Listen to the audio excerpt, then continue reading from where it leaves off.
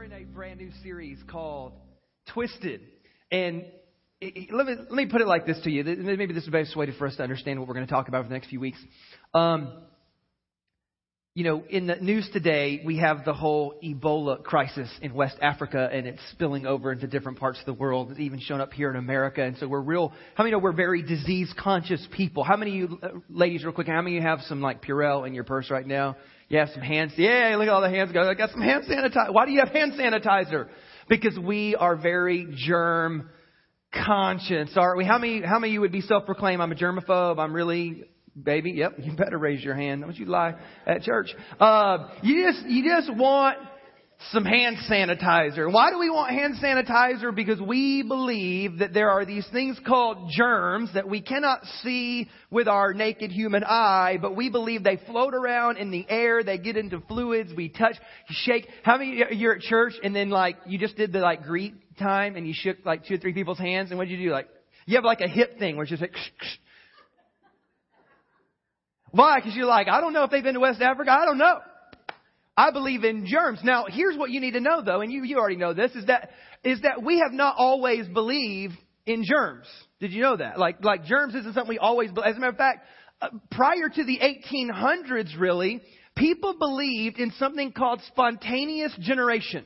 What they believed is that these diseases would just spontaneously appear and no one would know why. You just be a normal person living your everyday life. Poof, you would get sick and they would say, wow, you got some kind of spontaneous generation, some kind of spontaneous disease, which makes it kind of weird too, because then that's where you get into God cursed you.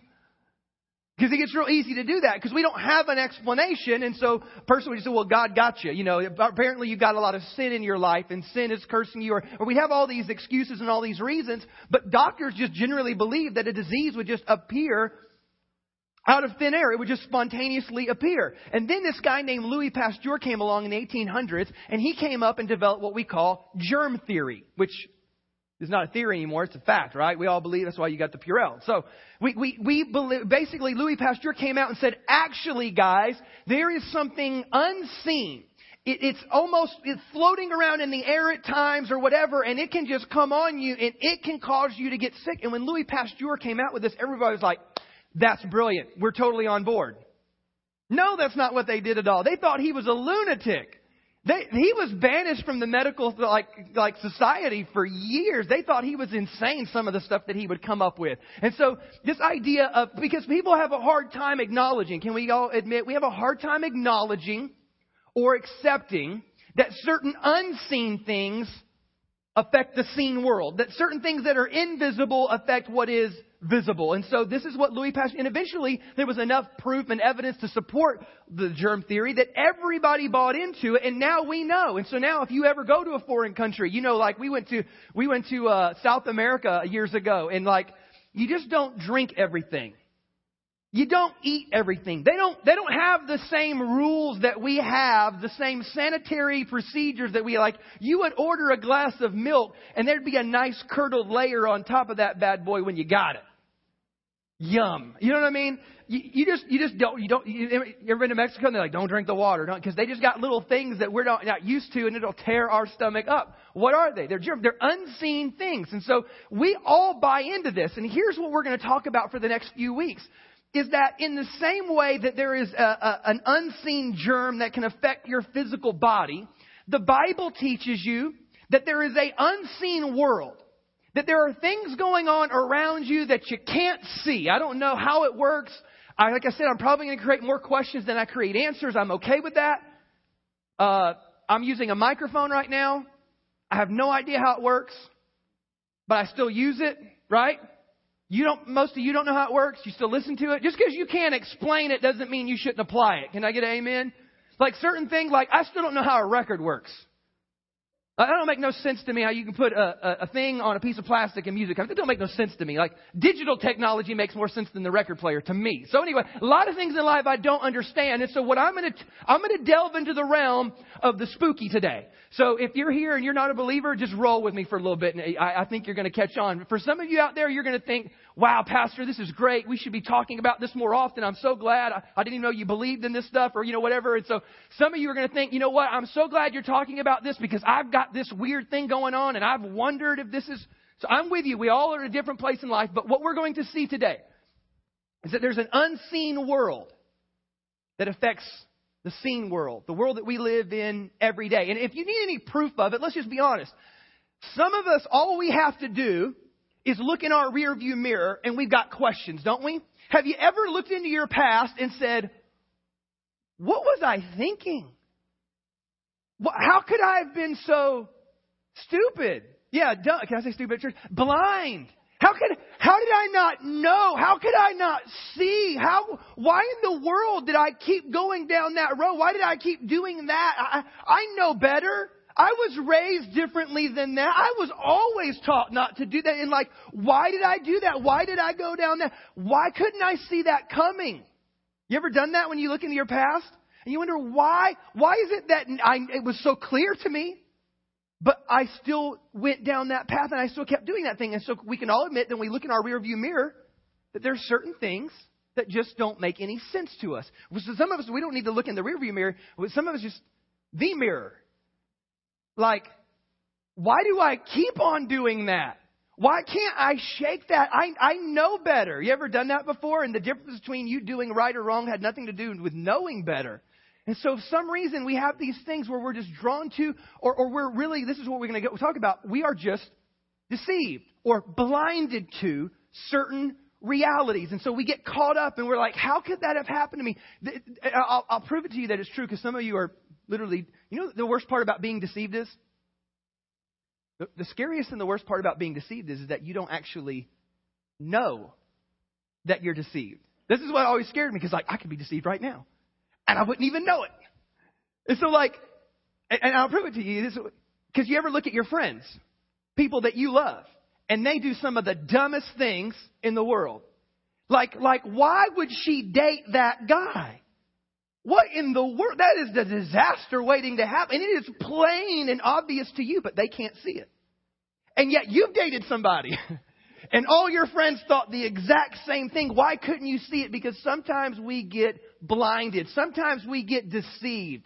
And what we're going to see over these next few weeks is that there is an unseen world. There's a spiritual realm. There's a spiritual enemy. And there's things in play that are influencing us even when we are completely unaware of it. And that's why we get down the road and we look back and think, what was I doing? What was I thinking? Why couldn't I see? How could I have been so blind? It's because there's an unseen world affecting your seen world. Are you flowing with me so far here? There's just certain things going on in the world today that don't make sense and don't add up. This is what Jesus said. Jesus believed that there was an unseen world. And he describes it in many different ways. The Bible describes it in many different ways. I can't take the time to look at all of them. Let's just look at one. In John chapter 8, Jesus begins having a conversation with religious people. Not weird people, not kooky people, like religious people. And he's having this conversation with them. And the dialogue is basically going like this. Like, hey, I've come from God. The Father sent me. Why can't you see that? And they get into this whole thing about like, well, we don't need you because we're Abraham's kids. And it's this kind of weird conversation. And he ends up pointing out to them why it is that they cannot see Jesus for who he really is. John chapter 8. Look at verse number 43. The Bible says, why is my language not clear to you? He asks them a question, but then he answers it. Well, because you're unable to hear what I say. And here's why. It's because you belong to your father, the devil. That's kind of insulting, isn't it? Like, don't ever use that. Like, this is what Jesus said. Don't ever get into a conversation with your husband and be like, yeah, you're just like your daddy. The devil. Don't do that. This is descriptive, not prescriptive scripture here. Okay, good. All right, so this is Jesus talking to some religious people. Now, how would you feel if you thought you were a very righteous, religious, holy person, and then the rabbi comes up and says, oh, yeah, you're just like your daddy, the devil, So you belong to your father, the devil, and you want to carry out your father's desires. He was a murderer from the beginning, not holding to the truth because there is no truth in him. And when he lies, he speaks his native language. Because he's a liar. Actually, he's the father of lies. Yet because I tell you the truth, you do not believe me. So Jesus goes into the realm of the unseen. He goes, hey, I want you to know that the reason why you're blind, The reason why you can't see things as they really are is because there's a veil over you, and there's a deception over you. There's a twist. There's a little something going on in your mind and with your eyes and in your heart that you are not quite able to see things as they're supposed to be. There's a twist going on. And that's why. And many times when we look at our own lives, we think, why could I not see that? Is it possible that there was a twist? There was a veil. There was a deception. There was a blindness. And some of you, there is that kickback.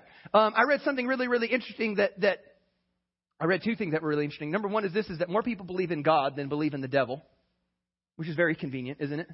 More people believe in heaven than they do in hell. That's very convenient. And then the last one is in the United Kingdom, more people believe in aliens than they believe in God. And I thought that was just kind of weird. And I thought they might buy into what I'm saying today. So anyway, so Jesus takes on this kind of realm, this unseen realm, and he's not speaking metaphorically. This is not symbolic.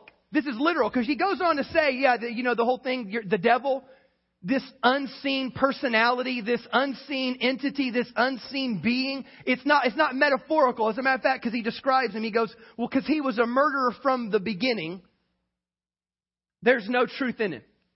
And when he lies, he just speaks of his own resources, is what the literal language says, not just his native language, of his own resources. So here's what you need to know about the devil. The devil, again, is not this made-up thing to scare children into being good. That Jesus taught that the devil was a real being and a real personality. And that beyond that, what you need to know is this, is that the devil in and of himself is not God. Many times we get into this parallelism where we would say, well, there's good and there's evil, there's light and there's darkness, there's God, and then there's and that would somehow mean that the devil is some equal opposite to God. It's not. There is no equal or opposite or anything like God on planet Earth or in the universe, anywhere. God is totally different. But there is this being, this entity called the devil. And because he's not God, he lacks creative power. Does that make sense? In Genesis 1, God opens up the book and says, let there be light, and light just happens, and God creates things. The devil doesn't have creative power. So what do you do when you don't have creative power? You can't make up anything new. So what you have to do then is take what already exists and then begin to manipulate it. So the way that the enemy works is not through the realm of creating things. Or let me put it in this way, that the devil doesn't work with the force of power. He works with the force of deception. Because he can't create anything new. He's going to take what's already there and begin to tweak it out just a little bit. And if I can take something that was really, really good and turn it into something different, I can make people turn against God. If I can take something that God made to be awesome and tweak it out just a little bit, I can make them destroy themselves with it. Because that's the only power that he has. If we go back to the book of Genesis and all throughout the scripture, the only power that the devil has is the power to deceive. And so this is where we begin to draw on this idea that he's the father of lies, that he's a deceiver, he's a manipulator. And so this is what Jesus begins to pull on. As a matter of fact, Jesus says something else about him. Not only is he a murderer, not only is he a liar, there's 3 different places in Scripture where Jesus talks about Satan or the devil being kind of a prince of the world. And I'll read one of them for you here. Listen to this. John chapter 14, verse 30. He says, I will not speak with you much longer. He's about to go to the cross right after these scriptures and this talk here. For the prince of this world is coming, and he has no hold on me. So not only is there an actual literal being, not only is he a deceiver and a murderer, his whole basically mission statement is to kill, steal, and destroy. But he actually has some level of influence here on this earth. Does that make sense? Let me show you another one. So back in Luke chapter 4, Matthew chapter 4, there's a story of when Jesus is being tempted in the desert. And listen, this is just one of them here. The Bible says that the devil led Jesus up to a high place and showed him in an instant all the kingdoms of the world. And he said, I will give you all their authority. What? The devil said, I will give you all their authority and splendor, for it has been given to me, and I can give it to anyone I want. Now, isn't that weird? So the devil is tempting Jesus, and he's in essence saying, if you'll obey your own father, if you'll disobey your heavenly Father, I'll give you the world back. How would he be able to give the world back if it wasn't his to give? Isn't that strange? What most Bible teachers will tell you is that it goes back to the Garden of Eden, that back in the beginning, when it was just Adam and Eve, that the Bible says that they were given dominion. Everybody say dominion. dominion, authority over the earth. That mankind was given that authority, and with their relationship with God, underneath Him was meant to rule and reign on earth. But what happened in the Garden of Eden? There was in essence a rebellion against God, a disobedience against God. And when they disobeyed God, they lost their dominion. They lost their authority. They lost the rightful place that they had in this world. And then who took it when that happened? The devil. And so the devil does have some level of influence, some level of something going on. And so in life, we see this. We see things going on that don't make sense. We see things going on that don't line up, and we have no good answers for them. There are certain things that we cannot come up with a good, logical, reasonable answer as to why that makes sense. And then we begin to fall back and realize that maybe, just maybe, that there's an unseen world that begins to affect our seen world. And there's an invisible world that somehow is influencing what goes on around us. It wasn't just Jesus that taught this. Listen to what the Apostle Paul says. So in Ephesians chapter 6, this is like 30 years later. The Apostle Paul is teaching people how to live with God and live for God. And at the end of this chapter, or in the end of this book of Ephesians, he says this. He says, put on the full armor of God so that you can take your stand against the devil's schemes. Everybody say schemes. Yeah, there's something going on. Like you need to know and you need to be prepared and you need to be battle ready that you live in a world that's affected by some other world that you can't see. And you need to be aware that there is an enemy, there is an entity, there is a devil, and he has schemes.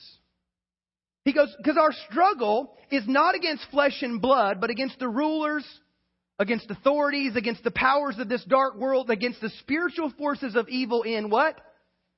Heavenly realms. Like, this is where we get the idea that, how many know, like, certain things come in dimensions? Like, sound is something that we hear, but we cannot see. Light travels. There's different dimensions of light. There are different. It would appear to be that there's something going on around us that is on some type of different dimension in a heavenly realm that we cannot see. As a matter of fact, there's a story in the Old Testament about a prophet, and he's basically surrounded by a great enemy that's going to attack him. And his servant is getting real nervous, because that's what you would get too if an army surrounded you and was going to kill you. You'd be nervous. And so he's nervous and flipping out, but he goes to the prophet, and the prophet seems, just as cool as a cucumber. He's not sweating at all. He goes, boss, there's an army around us. I think we need to do something. We might need to run. And he said this. He goes, I want you to go out and take a look again. And so he prayed. He said, God, I pray that you'd open up his eyes to see the unseen. And the Bible says that the prophet's servant goes out and he sees an army of angels surrounding the enemy's army. And then when he comes back in, he goes, see, they that are with us are greater than they that are with them. There was literally something going on that they couldn't see and you couldn't make sense of and you couldn't explain away and you couldn't quite quantify. And I know this sounds kind of weird for some of you, but I just need you to roll with me here. Because there is an enemy. And really, the enemy's, mission is to steal, kill, and destroy. He's a murderer from the beginning. Deception is his main tool. And as we'll see over the next few weeks, the point is to take life and just begin to twist it just a little bit to mess you up. Because, and some of you, when you read the scripture we just read, you need to realize, like you're fighting in your marriage right now. But it might quite be just a little bit something else. You're fighting with your kids. You're fighting with your parents. You're fighting with friends. And Paul says, be careful. Anytime you enter into a human struggle, do not point blame where it really doesn't belong. Because really, you don't fight against flesh and blood, but you fight against something going on in an unseen world. Something going on in heavenly realms. So be careful, because isn't that the easiest thing in the world to do if you're the devil, is just to convince everybody that you don't exist? Wouldn't that be the best trick of all? Is to be the guy behind the curtain. And for you to never believe he exists, he would have won. For you to believe that actually it was her. Actually it was him. It was all their fault. And to point blame where it really didn't completely belong. And that is the art of misdirection. That is deception. And so we see it all throughout our culture too. We have these ways of taking things that were meant to be good things and we turn them into bad things. Let me give you an example here. We take something like admiration. And if you put the twist on it, well, that can become greed. You take something like desire. Desire is a good thing, but you put the twist on it and it becomes lust. Self-awareness. That's a good thing. It sounds good, but you put the twist on it and then it becomes self-centeredness. We can get worse here. We can get heavier here. Let's think about this one. We live in a world where there are lots and lots and lots of people who want to kill unborn children. But if you put the twist on it, it sounds really a lot better if we call it pro-choice, because that makes it sound really, really good. The twist. Pornography. Freedom of expression. God, that sounds good. Who doesn't want to express? You deserve to express yourself. Freedom's good. Boy, that's a doggone good twist. You can abuse power. You know what we call that? That's just politics. You got to play the game. You can take all types of perversion. You know what you call it? That's an alternative lifestyle. It's just different. It's an alternative lifestyle. We take all these things. You can take your Heavenly Father. And again, if you put the twist on it, then many of you will experience pain or suffering, and then you'll begin to blame God, who's the one person that could make sense of your pain and suffering, if you put the twist on it. And many of us live life duped into, dumbed into, falling into all these ideas, all these behaviors, all these habits, all these things, and we just fall right into it because there's blinders on. We live in a world that is influenced by an unseen world. And what it is doing to us is putting a twist on us so that we don't see it for what it really is. And for those of you who still kick back on me, and you still think, I don't know, devil, really, angels, demons, spooky stuff, I don't know. Let's be honest. There's some really, really things in this world that have no other description than just to call them evil. Like there's people in the world right now who think that it's good and okay and pleasing to God to take a knife and cut somebody's head off with it. Like some stuff is just evil. Like child prostitution. What in the freaking world? What other explanation can you come up with for child prostitution than other than say something is doggone dysfunctional and jacked up in the world? There's certain things that are just evil.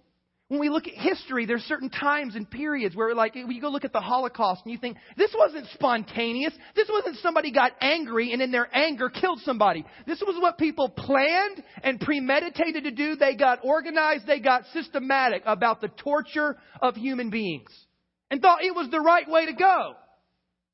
Even in America, we had periods of our time where we thought slavery, that's good. You abuse people to treat them like animals. That's good. What in the crap were we thinking? I'm sorry. You take certain things in this world, and at some point there is only one way to label them, and it is evil. I could keep going on and on. But what I want you to do is just walk with me down these next few weeks, because I don't want you to live in the twist. I don't want you to walk through life and begin to normalize certain ideas, because this unseen world is affecting your attitude. It's affecting your behaviors. It's affecting your worldview and how you see and think about things. And I don't want you to live life in the twist. I want you to live life seeing truth for what it really, really is. The prophet Isaiah says these words. He goes, woe to those, or really, really be careful. Woe to those who call evil good and good evil. Like, be careful. That's a heavy burden to bear. Be careful. You know, John 8, where we were reading a moment ago, where Jesus was talking about the reason why you can't see it for what it is because you've been duped by the father of lies. It's the same chapter where Jesus says this. John chapter 8, verse 31. Jesus said, if you hold to my teaching, which that's pretty deep in and of itself. If you literally, get into it, soak into it, think about it, meditate on it, make it a part of your life. Hold to my teaching. You really will be my disciples. Again, the role of the disciple was to become like the teacher. Does that make sense? It wasn't just knowing what he knew. It was becoming who he was. And so, I want you to know that when you soak and immerse yourself into my words and you follow in my ways and you become like I'm becoming, this is what's going to happen. Then, everybody say then. In light of that. Not before that, but after the fact. Because of that. Chain reaction. Then you will know what? This is the CIA's motto. You will know the truth. And the truth will set you free. So what is the only answer for this world of lies and this world of deception? This world of blinders, this world of twist? At some point, you've got to be so immersed in the truth that everything that comes up in opposition to that truth stands out to you as weird and wrong or abnormal or off or just not what God would have me do.